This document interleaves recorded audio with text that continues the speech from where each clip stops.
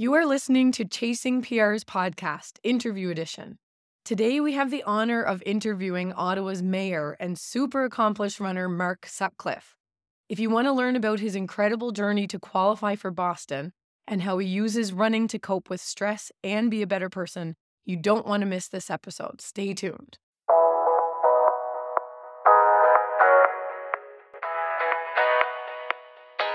Hi, we are your hosts, Rochelle Weeks and Diego Alcubierre. And with over 20 years of combined experience in coaching and physiotherapy, we created this podcast to help everyday runners who want to make the most out of their training and achieve new personal records while managing work, family, and life outside running. Welcome.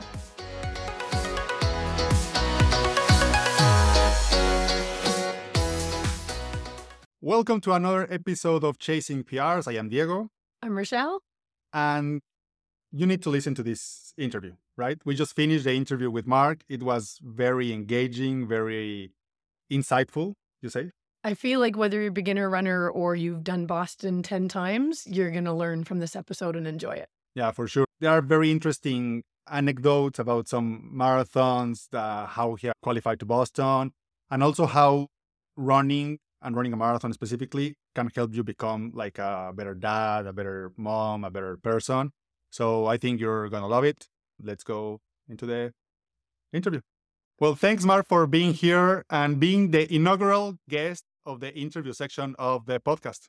Wow. I didn't realize I was the inaugural guest. Yeah. Thank you. It's an honor. It's Right. great. It's our honor for sure.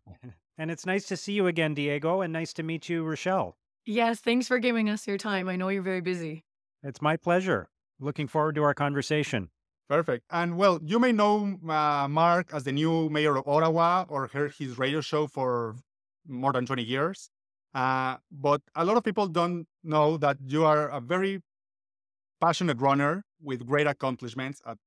That's what we are talking about today. Okay. Yes, I would say I'm a very passionate runner. I'm not sure about the great accomplishments, but but I'm definitely a passionate runner. Yes. You're being modest, I think. Yeah, absolutely. But one of the things we like to do in the podcast, it's talking a little about our training. So I think our first question to you is, are you still running today? Are you training for anything?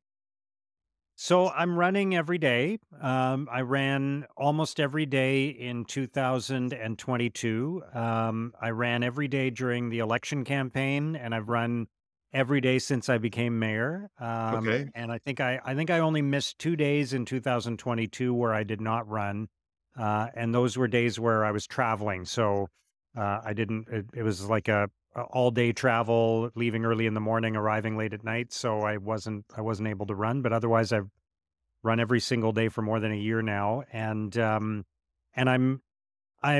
training for Ottawa race weekend in May. Cool.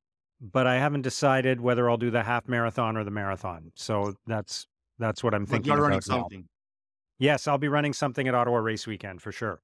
You're Yeah. running what in Ottawa race weekend? I haven't decided yet because I'm doing Cornwall Marathon or St. Lawrence Marathon at the end of April to try to qualify for Boston. So I'm basically going to see how beat up I am and see what I can do a month later. But Yeah, I'll be there. yeah, that's great. Yeah, everything, all Ottawa is going to be there. All running Ottawa. Yeah. Right? Yeah. I'm doing a 5K with my 6-year-old.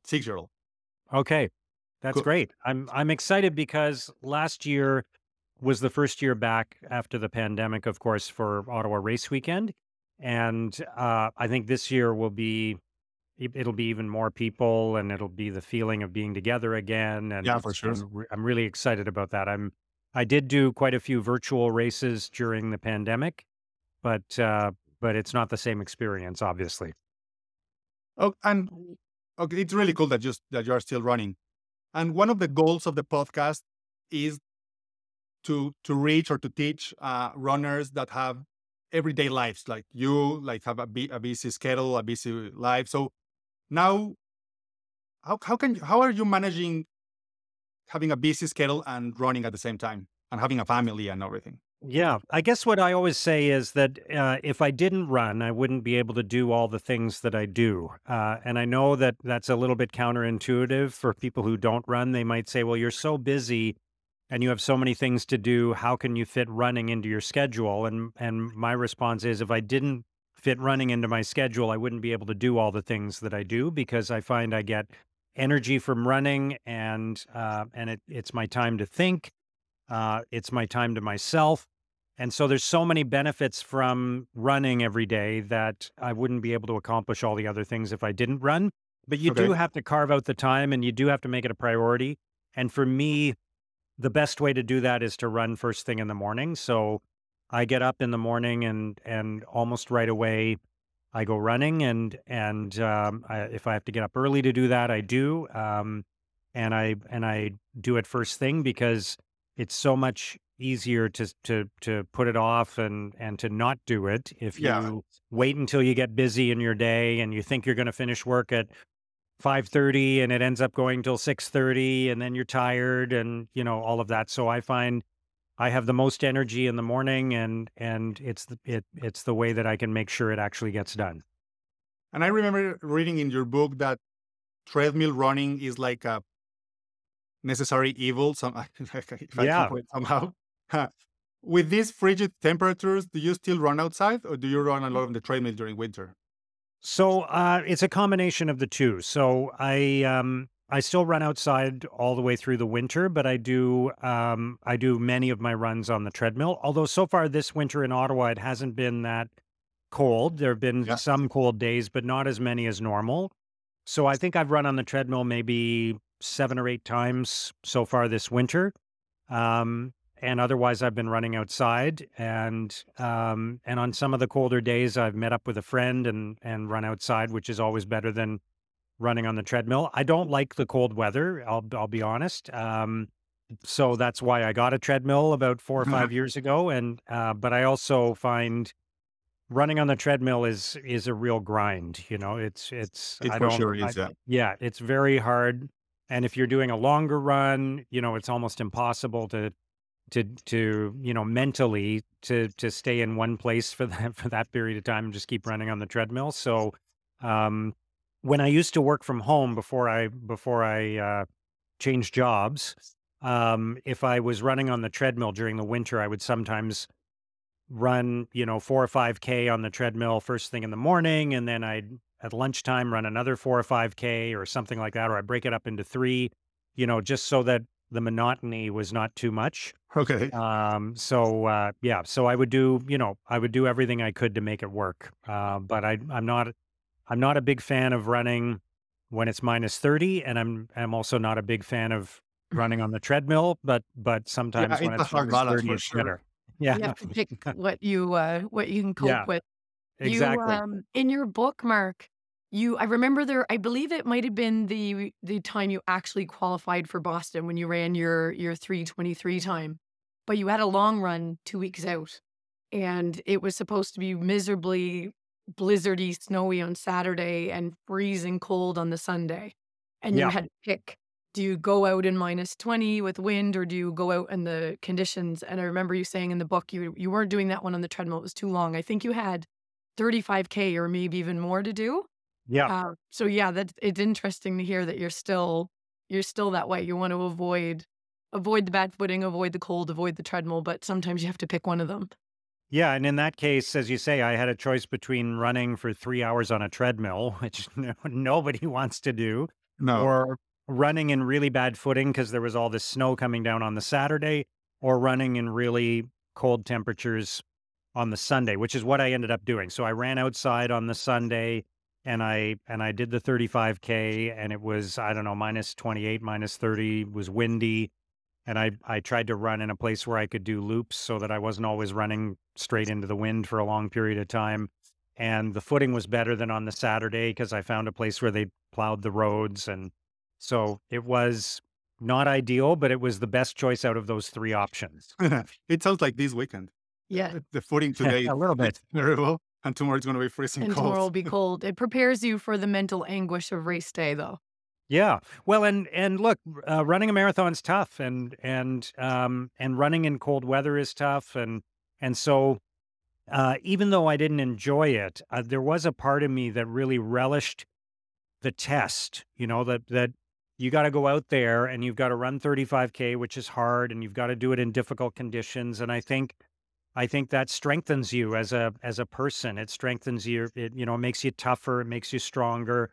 And so I'm proud of myself for those runs, because if you go back, before I became a runner, I wasn't somebody who did tough things, and I didn't think of myself as being somebody who could tackle something difficult. I didn't think of myself as physically strong. So you go out and you test yourself and you pass the test, and it's very rewarding.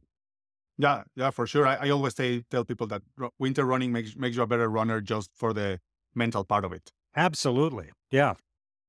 And I think tying a little to that, one of our questions was like, do you believe like running a marathon and training for a marathon makes you a better person, a better businessman, like gives you tools to be a better father and stuff like that? I think it does. And I know everybody's different, but I always share my own personal experience that when I first completed a marathon, in the first time I ran a marathon was 2024. Sorry, 2004. 2004. Yeah. That's it. Um, so in 2004, I finished my first marathon, and it really changed the way I thought about myself and the way I thought about difficult things. And what I learned from it is that, there are lots of really hard things you can do in life, and or you can strive to do, and that you're not born knowing how to you're not born with the physical capacity to run a marathon. You're not born with the ability to speak four languages, or you're not born with the ability to take on all the different things you might tackle it in your work life, in your professional life.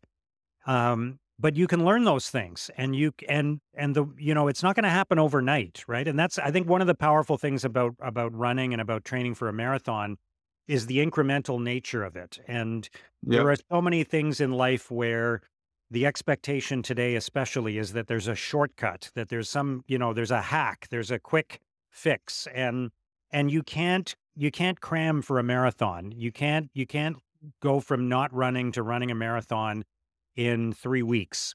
for You sure. you have to put in the time, and before you can run 35K, you've got to run 30K, and before you run 30K, you've got to run 25, and so on. So you start being able to run maybe 2K without stopping, and if you keep at it, and you put in the time, and you incrementally add to how far you're running, eventually you can run 42.2K, and it's a really powerful life lesson. So um, that lesson for me has been life changing. And it's, when I think about difficult tasks that I have to face in life, I always think about, okay, I may not know how to do this now, but if I put in the time and work, I can get to a point where I can face this challenge and get it done. And so I think it is a really powerful lesson, and that's on top of the physical and Yeah, mental for sure. benefits, the mental health benefits you get from the actual training. Just that metaphor and that lesson, that life lesson of doing something hard, and chipping away at it over time, and being able to turn yourself into something you're not.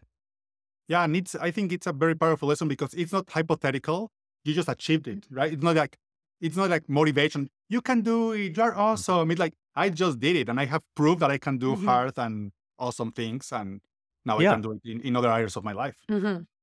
Yeah, absolutely. Yeah, and if you want to be a good parent, if you want to be good at your job, you can, again, there's not five magic tricks to do that. It's putting in the work every day and trying to get a little bit better every day, until one day you look back and you realize, I'm really good at this. And 2 years ago, I wasn't able to do any of this at all, Mhm. and I love that quote that I think it was Bill Gates, and maybe somebody else said it, but most people overestimate what they can accomplish in a year and underestimate what they can accomplish in 10 years.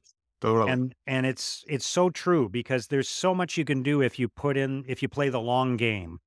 And everybody's sort of I think we're conditioned to, just out of human nature, and even just all the literature that's out there now about get rich quick and learn this new subject overnight and Yeah, all of that. We're conditioned to sort of think we can get a lot of stuff done in a short period of time, when in fact, the real journey, the real value is putting in the work. And it doesn't have to be 10 years, but it could be 2 years.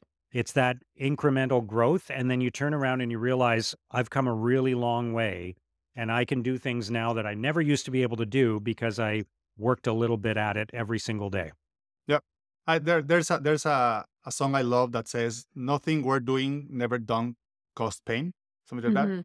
So, and running a Yeah. marathon is painful Mhm. for sure.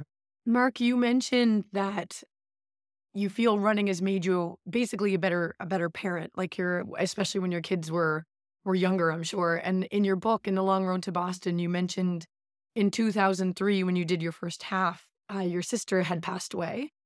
And then in 2004, while you were training for your first marathon, your dad was ill with cancer and was not doing well. And coping with that, do you find so you obviously have some coping mechanisms where you run and you deal with your stress. Are you still doing that like throughout your campaign and now you're mayor of the capital of Canada in Ottawa? Are you still using running to cope with the stressors of life? Absolutely. For me, and again, I know everybody's different, but for me, it's a great way to cope with stress. I always feel better after I run, and I feel you go from feeling like everything's a big challenge to feeling like things are possible again. And the other thing that I find, whether it's been as my work as a writer or tackling a challenge now as mayor or facing some of the issues that I faced during the campaign, you have time to process all of that while you're running, so I Totally. find myself, you there are so few times. It's a little bit like when you're driving on a highway and if you're not listening to anything on the radio, but you've got a 4-hour drive and your mind just starts working on something and you don't even maybe you didn't even set out to spend that time thinking about something, but something just kind of arises in your head and you start turning it over and thinking it through, and you've got the time to do that because you're out for a run. And you know, I've walked through conversations that I want to have with somebody, difficult conversations, and imagined my way through those conversations and processed them. And I've when I was doing more writing, I was sometimes would think my way through what I wanted to write and even be almost composing things in my head. And then of course, as soon as the run's over, you got to go straight to the computer and like start typing right away before you forget everything. I would often pull out my phone and quickly like put a few I notes know. into my phone, just so I didn't forget. And I have all these tricks for trying to remember. If I think of 3 or 4 things while I'm running, I will make a little list in my head and try to remember them all for when I get home. But I find it really helpful to sort of have that time to process things, and it's been really beneficial to me. Yeah, it's somehow like running forces you to be with yourself and to think instead of being in the grind and the Yeah, of Mhm. everyday life, right? It forces you to yeah, think. Do you yeah. prefer to Think do and your long plan. runs? Do you run alone now for your long runs, or do you still run with your friend that you used to train with? So a combination. I do some longer runs by myself, and I Mhm. sometimes run with my friend Bob, who I've been running with for 20 years now, or with other friends. I have a couple of other friends that I run with as well.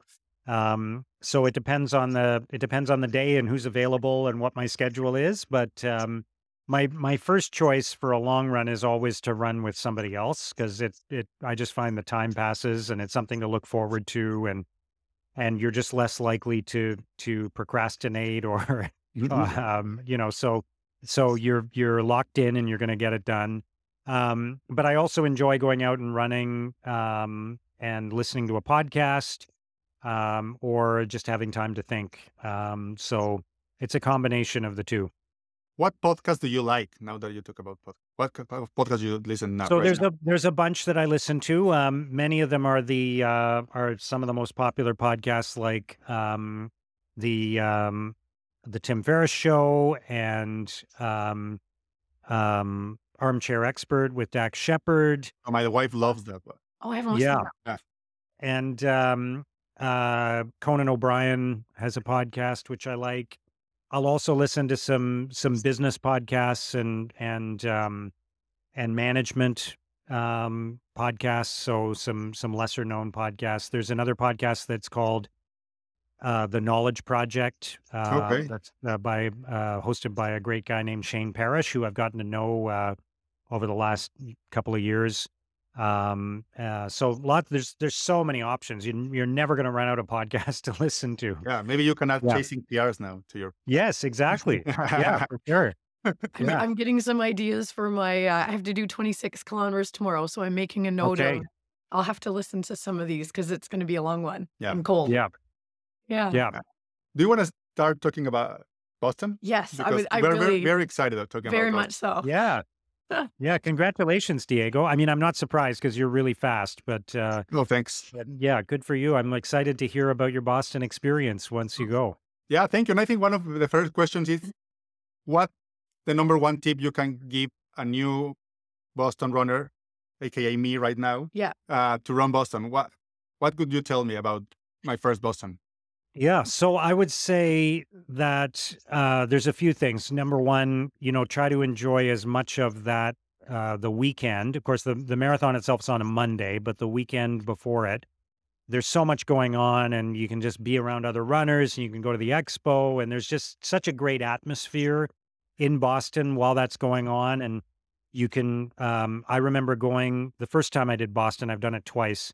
The first time I went to the finish line on the Saturday before the race, and it's already set up, and you just see, it's just really cool to see that. Yeah. And so just absorb as much of the experience as you can. Okay, thanks. And I would also say, it depends on what your goals are, but my advice to people is always that you can go there to run fast, or you can go there to have a great experience, and it's probably hard to do both. And when I went, my goal was to have a great experience. So I didn't worry about what my time was. It's pretty crowded at the start. So there's, it's hard to control your pace at the start because there's a lot of people. Yeah. And there's so many people along the route. And so I was high-fiving people. And of course, the two times I did it, the weather was absolutely terrible. So I did it in 2015 and 2018, both of which were pretty legendary for the weather. Yeah, I remember the 2018 one. Yeah. Was that So the year Dustin won? yes, yeah. And Okay. Krista Duchesne was third. Yeah. Yes. And a Okay. Japanese guy won first place Yeah. because the weather was terrible, right? Yes. Yeah. Yeah. Yeah. Oh. So most people weren't ready for it, for the weather. So yeah. So my goal is always for an event like that is to go and have a great experience and to connect with the people along the route and talk to other runners and just absorb the whole. It's really a picturesque route, and you go through these little towns, and it's a lot of fun. So, and then the thing that I would say most of all, I mean, I get chills just talking about it now. That final stretch when you turn on to Boylston and you've got 400 or 500 meters to the finish line. It's just so loud and so energizing. And, that was the destination that I've been looking forward to for years of being able to run down that stretch. And so many times in a marathon, you can't wait for it to be over. But that last 500 meters, I didn't care how long it took because it was just so much fun to be on that final stretch of the Boston Marathon at last. I'm not sure if I'm going to be able to enjoy it. I feel like you don't have it in you to just maybe slow I will down. enjoy the last 500 meters, but the first 42 or 41.7, it's You're going to be gonna a go. grind. Yeah. I think you can tell your perspective on the marathons in your book because the other ones you talk about this mile and the pace and the speed and everything's about your effort and how you're feeling and the pace bunny did this. But then when you talk about Boston, there's none of that. It's like, I saw this and this building and these people and the crowd. So you can tell you were just in the moment as opposed to like, did you even look at your watch? Did you care about the time at all? No, I didn't care about the time at all. Yeah. And I That's mean, awesome. it was partly because I wanted the experience and partly because the weather was so bad that you kind of had to throw out any. I mean, in 2018, I had some throwaway clothes that I had on, including a rain poncho at the beginning of the race because you have to go to Hopkinton Yeah. and you wait around for a couple hours before the race. But it was so cold and so rainy that I never discarded those. I ran with this rain poncho for the for the whole race, this plastic see-through rain poncho. So yeah, it was never going to be a fast race. And so it was all about just getting it done and soaking it up, both literally and figuratively. Yeah. I bet those are awesome pictures about running Boston with a poncho. Yeah, for sure. Yeah, so I'll have to ask you my question now because Diego is in. He's doing his Yeah. first one. You did 20 marathons, but it doesn't sound like all 20 you were trying for Boston. It was more in the last 4 or 5, would you say, that you started making a strong effort to qualify? Yeah, that's right. I think I made 4 or 5 serious attempts to get a qualifying time, and the first few there was always something that got in the way. And for me, for whatever reason, everybody's, I don't believe that um that I believe almost everyone can run a marathon, but I think there is a huge genetic component to how fast you run. So, I could train for, 80 hours a week and I would still not get under 3 hours. And other people can train, can barely train at all and they can run a 3 hour marathon, Yeah. So for whatever reason, I was always just on the edge, that if I trained really, really hard and did all the right kind of speed work and long runs and hill workouts and all of that, and if I kept my weight at the right level, and everything went right on race day, I could probably just get under the qualifying time for Boston. So everything had to go right. And the first 3 or 4 times that I attempted to qualify, 1 or 2 things went wrong. And then I missed by a couple minutes. And that's what ended up happening. And then finally, And 22 seconds once. that's right. Yeah, I missed by 22 seconds in Jacksonville, Florida. There were thunderstorms that day, and it was really humid. And this was, I sort of think of that as the height of the obsession for me because, it was the Jacksonville Marathon at that time was the weekend after Christmas.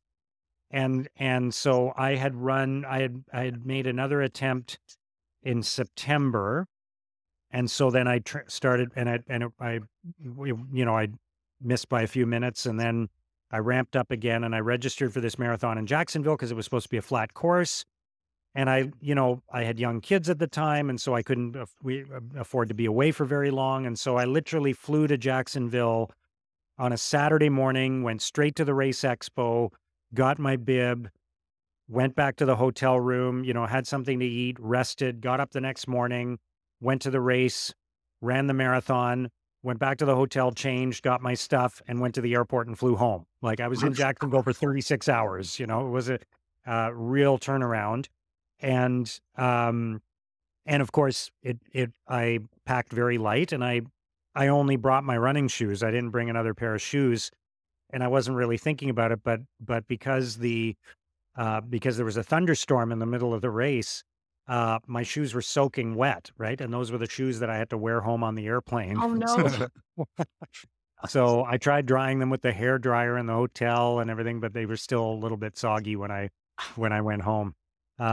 So that was kind of the height of the obsession because I was looking for any race that, had a flat course and where the weather would be right. I didn't want it to be too cold or too hot. And I wanted a race where, you can look at these websites where they sort of rank the races based on how many Boston qualifiers they produce. And I was looking for any advantage and to eliminate any disadvantage because I needed everything to go right for me to qualify.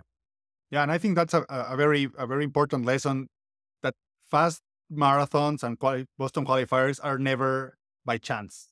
We usually get obsessed with it.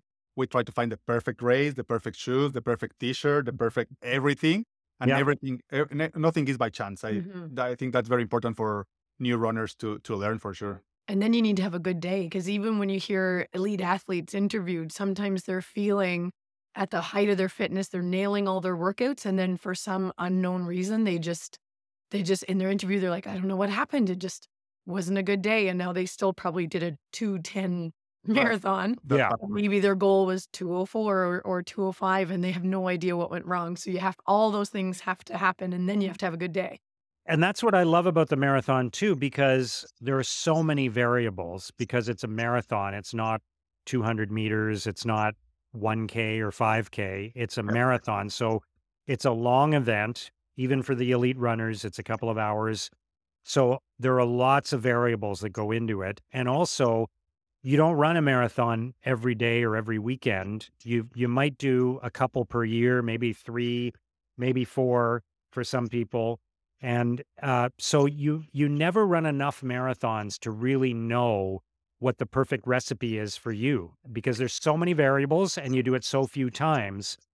Whereas, there are so many other things in life where you can just kind of figure it out. You try a whole bunch of different ways and you adjust the variables and and then you like if it's the best way for you to get from your house to your office, you've got so many opportunities to figure that out. And I'll try this way today and I'll try that way tomorrow and I'll leave at a different time. And you can control lots of variables and figure out the best route. But in a marathon, there's what you ate and there's the weather and how you're feeling that day. And there's so many different The people variables. You're around you. never going to control them. And so there's always a little bit of luck and guesswork involved.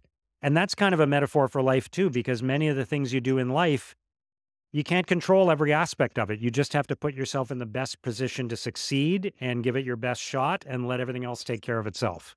And try to control the things you can and the things you want. Well, just Yeah.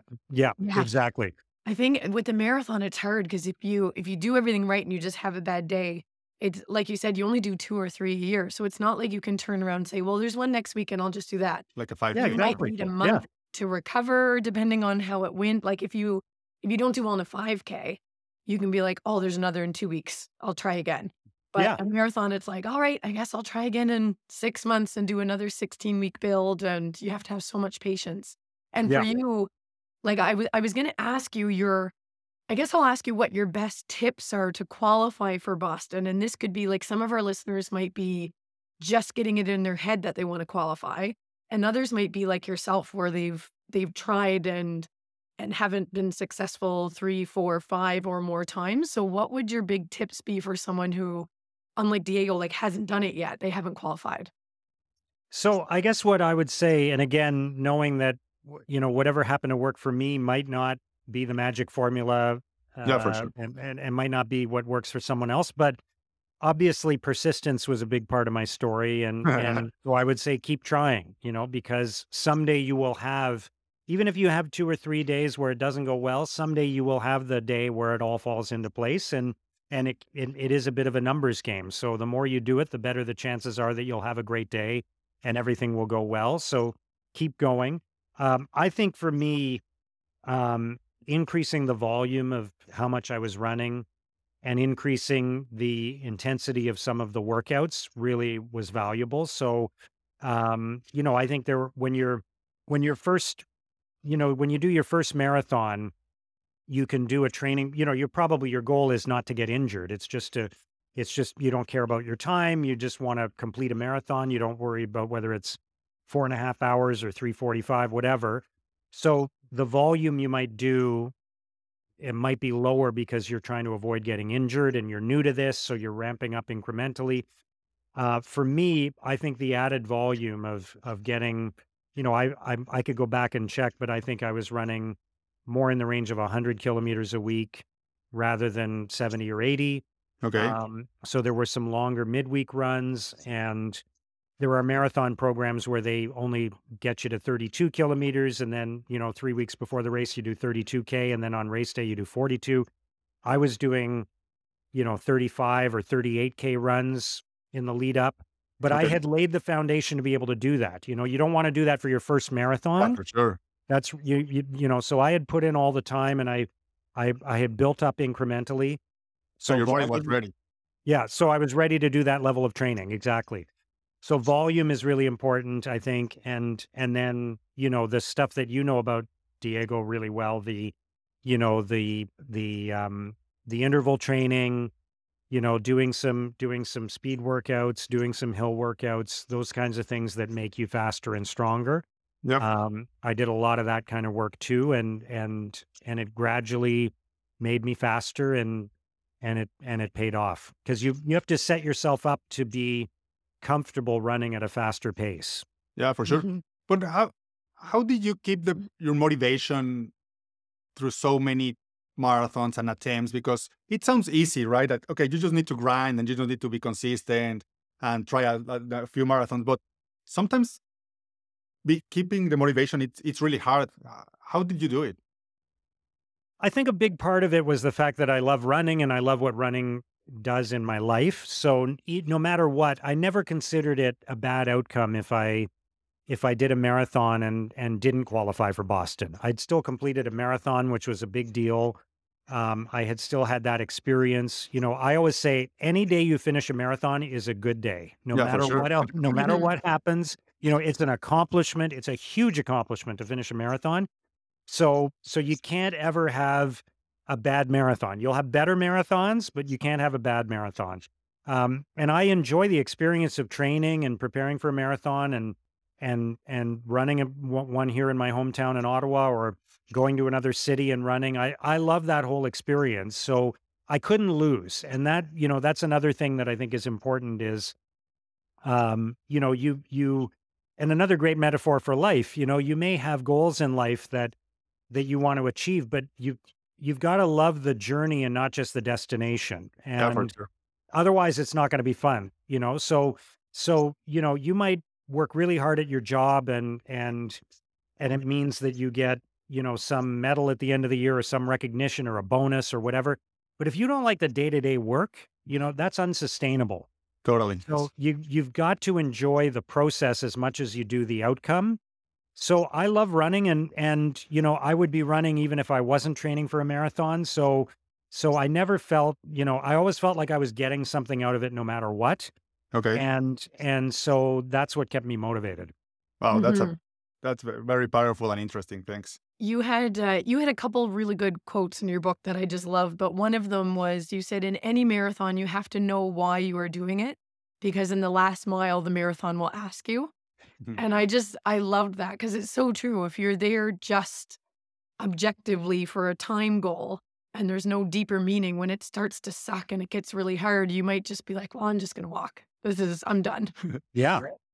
Yeah. That is, you know, for people who have not done it, you know, it's a challenge that I always look forward to, but I always dread as well, if you know what I mean, because Yeah. the last stretch of a marathon is really hard. Like everything is telling you to stop. Your legs, your body, your stomach, you know, your mind, everything's telling you to stop and you have to keep going, and you can keep going. And obviously not to a dangerous level. I'm not encouraging people to run if they're injured or anything like that, but it's amazing how you can push yourself even when you're getting those signals to stop.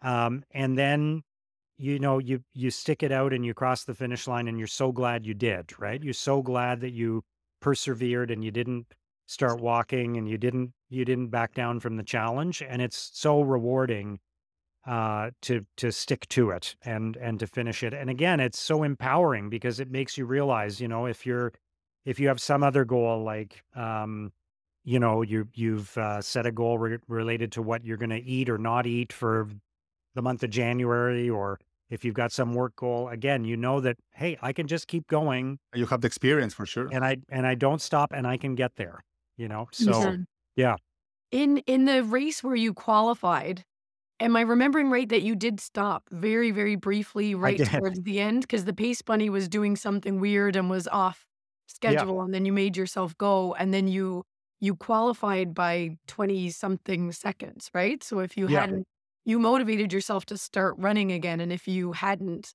you wouldn't have gotten that qualification that year. Yeah, it was a really funny series of events because there was a pace bunny. So my qualifying time was 3:25, and that was the qualifying time for men my age. And but you needed a buffer because they would often have too many people would qualify, and then they'd drop the slower qualifiers. So you needed to have maybe a minute and a half, 2 minutes underneath The time. actual qualifying time. So I was trying to run around 3:23 to 3:24. And so there was a pace bunny it was the Poconos Marathon in Pennsylvania. And And so I was running at my pace and I was keeping track of it and I was not following the pace bunny. And the pace bunny, for some reason, would, he would pass me sometimes and then I'd pass him. I thought I was running a really steady pace, and my the data from my Garmin certainly shows that. But for some reason, he would pass me, and then I'd pass him and I'd kind of hear him disappearing into the background. And I figured I needed to be ahead of him because I wasn't trying to run 325. I was trying to run 323 or 324. Yep. And so, so I got to about, and of course the course is marked in miles because it was in the US. And I got to 24 miles and I was ahead of the pace bunny. And then, I think it was something like there was no 25-mile marker on the course, or we didn't see it. Neither of us saw it. And the pace bunny at that point thought he was going by his watch and seeing the mile markers. And he thought, I haven't seen the 25-mile marker yet, and I'm behind. I've got to speed up. So he started running faster and he passed me. And it might have been the 26-mile marker because it was late in the race. And so he passed me. And when he passed me, and it was at a point where I was already finding it hard to keep my pace going, and I was, you're tired, you're exhausted. And he passed me and I thought, here we go again. I'm going to fall just short. And I pictured myself calling my wife after the race, as I had done 3 or 4 times already in other races, to say, I finished, it went well, had a good time, but it wasn't quite good enough. And I didn't qualify, and I'm going to have to do this all over again. And I thought it's over. This pace bunny has passed me and I'm not going to qualify. So I actually stopped and I took 2 or 3 steps walking. And then I said to myself, the pace bunny, I had seen him at the start. There was a mass start and he was ahead of me at the start. And I thought to myself, if I stay with him and I catch him, I can at least get in under 325. And I probably won't qualify for Boston because I'll need a faster time than that. But I'll have made the qualifying time and it'll be my fastest marathon ever. And that'll be a little bit of progress and I can still get this done. So I started running again immediately and I ran as fast as I could. And I just kept the guy in my sights and I tried to close the gap with him. And then we turned a corner. The race actually finished on the track of a high school, like in the the track and field track of a local high school. So you turn into the parking lot of the school. So I turn the corner. So he disappears around the corner. I'm a couple 100 meters behind him, and I turn the corner, and then I see him standing at the side of the road, and he's not moving. And I thought, how is that possible? Like, why is he stopped? Has he already finished? How did he do that? So I run into the area where the football field is with the track around it.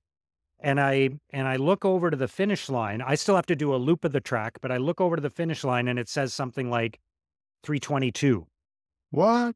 And I think, oh my goodness. Because one of the things that happens late in a race, I don't know if it's like this for you, but you kind of stop looking at your watch because you're afraid of what you might see. Oh, yeah, totally. Yeah. You're like, you don't want to look at your watch and see that it says 326 or 327 because that's really demoralizing and it's not going to change anything. So you might as well just keep running. So I look over and it says 322 on the big clock at the finish line. And all I have to do is run the 400 meters around the track. So I'd start running as hard as I can around the track and I cross the finish line in roughly 323 and a half. And I can't believe it. Like I 5 minutes ago, I thought it was all over. And here I am now actually having qualified for Boston. And I'm thrilled. And then I see the pace bunny come in and I went up to him and I said, what happened? And he explained why he had missed that mile marker and he thought he was behind. And then when he got close to the finish line, he realized he was way ahead. So he just stopped. and then he waited and then he ran in, so. The people following him must be like, what is he doing? Where is he going? I know. I felt bad for anybody who was following him because that would have been really confusing and they wouldn't have, they probably wouldn't have been able to keep up with him when he sped up. But yeah, so it's a good idea. You got to run your own race. You can't rely on anyone else. No, not even the pace bunny. It all worked out. That was one of my favorite parts of your book. I loved that story. Let's start to go into the last questions because we're running long. What's other than Boston? Because if you say Boston, it's not a count. What's your favorite marathon? Well, I love the Ottawa Marathon. It's my hometown race, and I encourage everyone to do it. It's an amazing event. It starts and finishes downtown, and you get to see some beautiful sights in Ottawa. So obviously, and I've done it many times, and I have a very soft spot in my heart for Ottawa. Outside of Ottawa, I would say probably New York City. Okay. I've done New York 3 times, and I love the city of New York, and it's an iconic race. And I've always had a great experience in New York. Um, and and then I would also say Chicago, because Chicago is another race where it starts and finishes downtown, and Chicago's a great city. And We're running so Chicago this year. Yeah, we're both doing okay, it this year. Yeah. Yeah. that's great.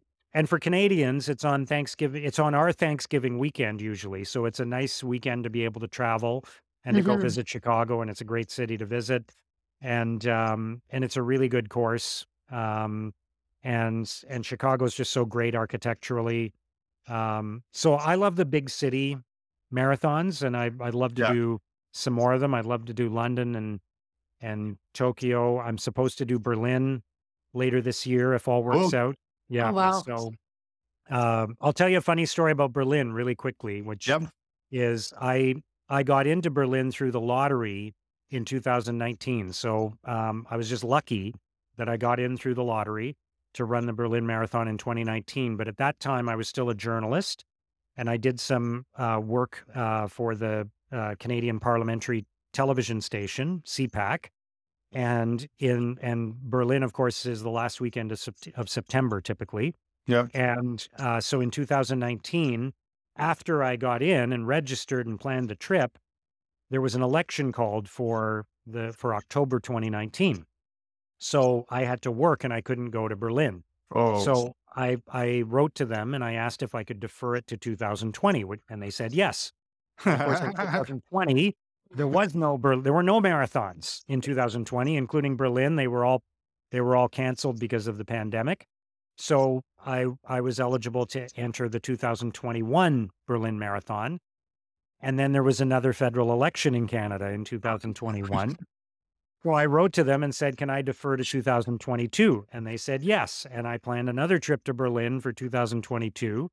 And then in 2022, I decided to run for mayor of Ottawa. And the election was in October, 3 weeks after the Berlin Marathon. So I couldn't be off in Berlin running another marathon, when I'm running Yeah, for for sure. office. So I wrote to them and asked if I could defer to 2023. So fingers crossed this year I'll actually be able to go to Berlin and run the marathon after having first been admitted to it 2019. in It's crazy. 2019. Yeah. Yeah, that's for sure a funny story. And I asked my daughter, we were doing an interview with you. What will you ask Mark Sutcliffe? And what's your favorite place to run in Ottawa? That was her question. Great question. There's so many good places to run in Ottawa. I guess I would say I like running near the water. So there's lots of great places to run in Ottawa, along the Ottawa River, along the Rideau Canal. And I often run near the Ottawa River because I live fairly close. I can Okay. be at the Ottawa River in about a kilometer and a half from my house. I can get on the path by the Sir John A. Macdonald Parkway. So that's my normal running route when the weather allows it. Yeah. There's snow on the path now, so you can't run on it. But one of my favorite places to run that's different is you can run along the Rideau River in Ottawa for people who know Ottawa, by Carleton University and Vincent Massey Park and Billings Bridge. And there's a long stretch you can run along there where you're by the river and you wouldn't even know you're in a major city. It feels like you're in the country. It feels like you're just running alongside a river. And it's really secluded and quiet. And I love running along that route just because it's so tranquil and peaceful, and it's such a departure from running next to big buildings Yeah, or for sure. running when you can see, homes and other sites like that. So that's sort of one of my favorite spots if I'm doing a longer run because it's a little further away from my home. Okay. Awesome. Thanks. She's going to be happy about your answer. Thank you. Do you have one final question? Yeah, I'd love to know if you have any big dreams now with your running. So Boston was a big deal and you focused on that for years. Is there anything like that now for you? Berlin is obviously a big goal, but is there something that stands out that you're like, I need to do this?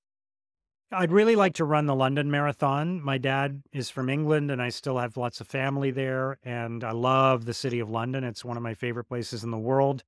And because of my dad, I'm a British citizen. So it's sort of my second home You have more country. chances to get in. Yeah. Yeah. Well, I think you have to be a British resident, Oh, which I'm okay. not, Okay. which I'm Okay. not. Um, so I'd love to do that one sometime. And then, of course, if I do Berlin this year, and if by some chance I'm able to get into the London Marathon, then I'll have done 5 of the 6 majors because I've done Boston, New York, and Chicago. So then that would leave Tokyo. So Mhm. there is, there is a part of me.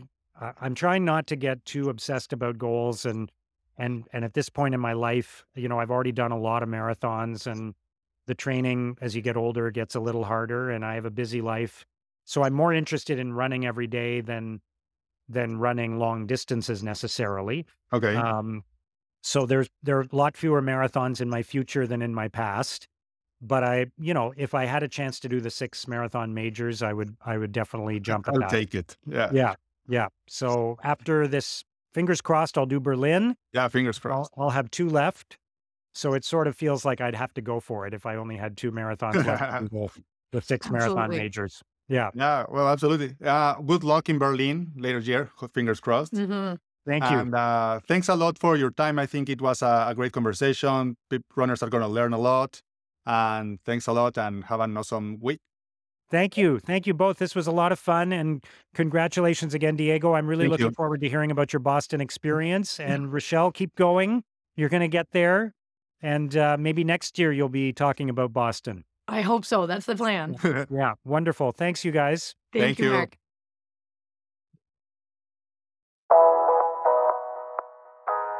Thank you for listening to this episode. If you love it, give it a share. Please consider subscribing to the show and leaving a rating and review on iTunes or Spotify. And visit chasingprs.run for all the latest episodes, get our free newsletter, and all the cool running stuff we have there. Thanks for joining.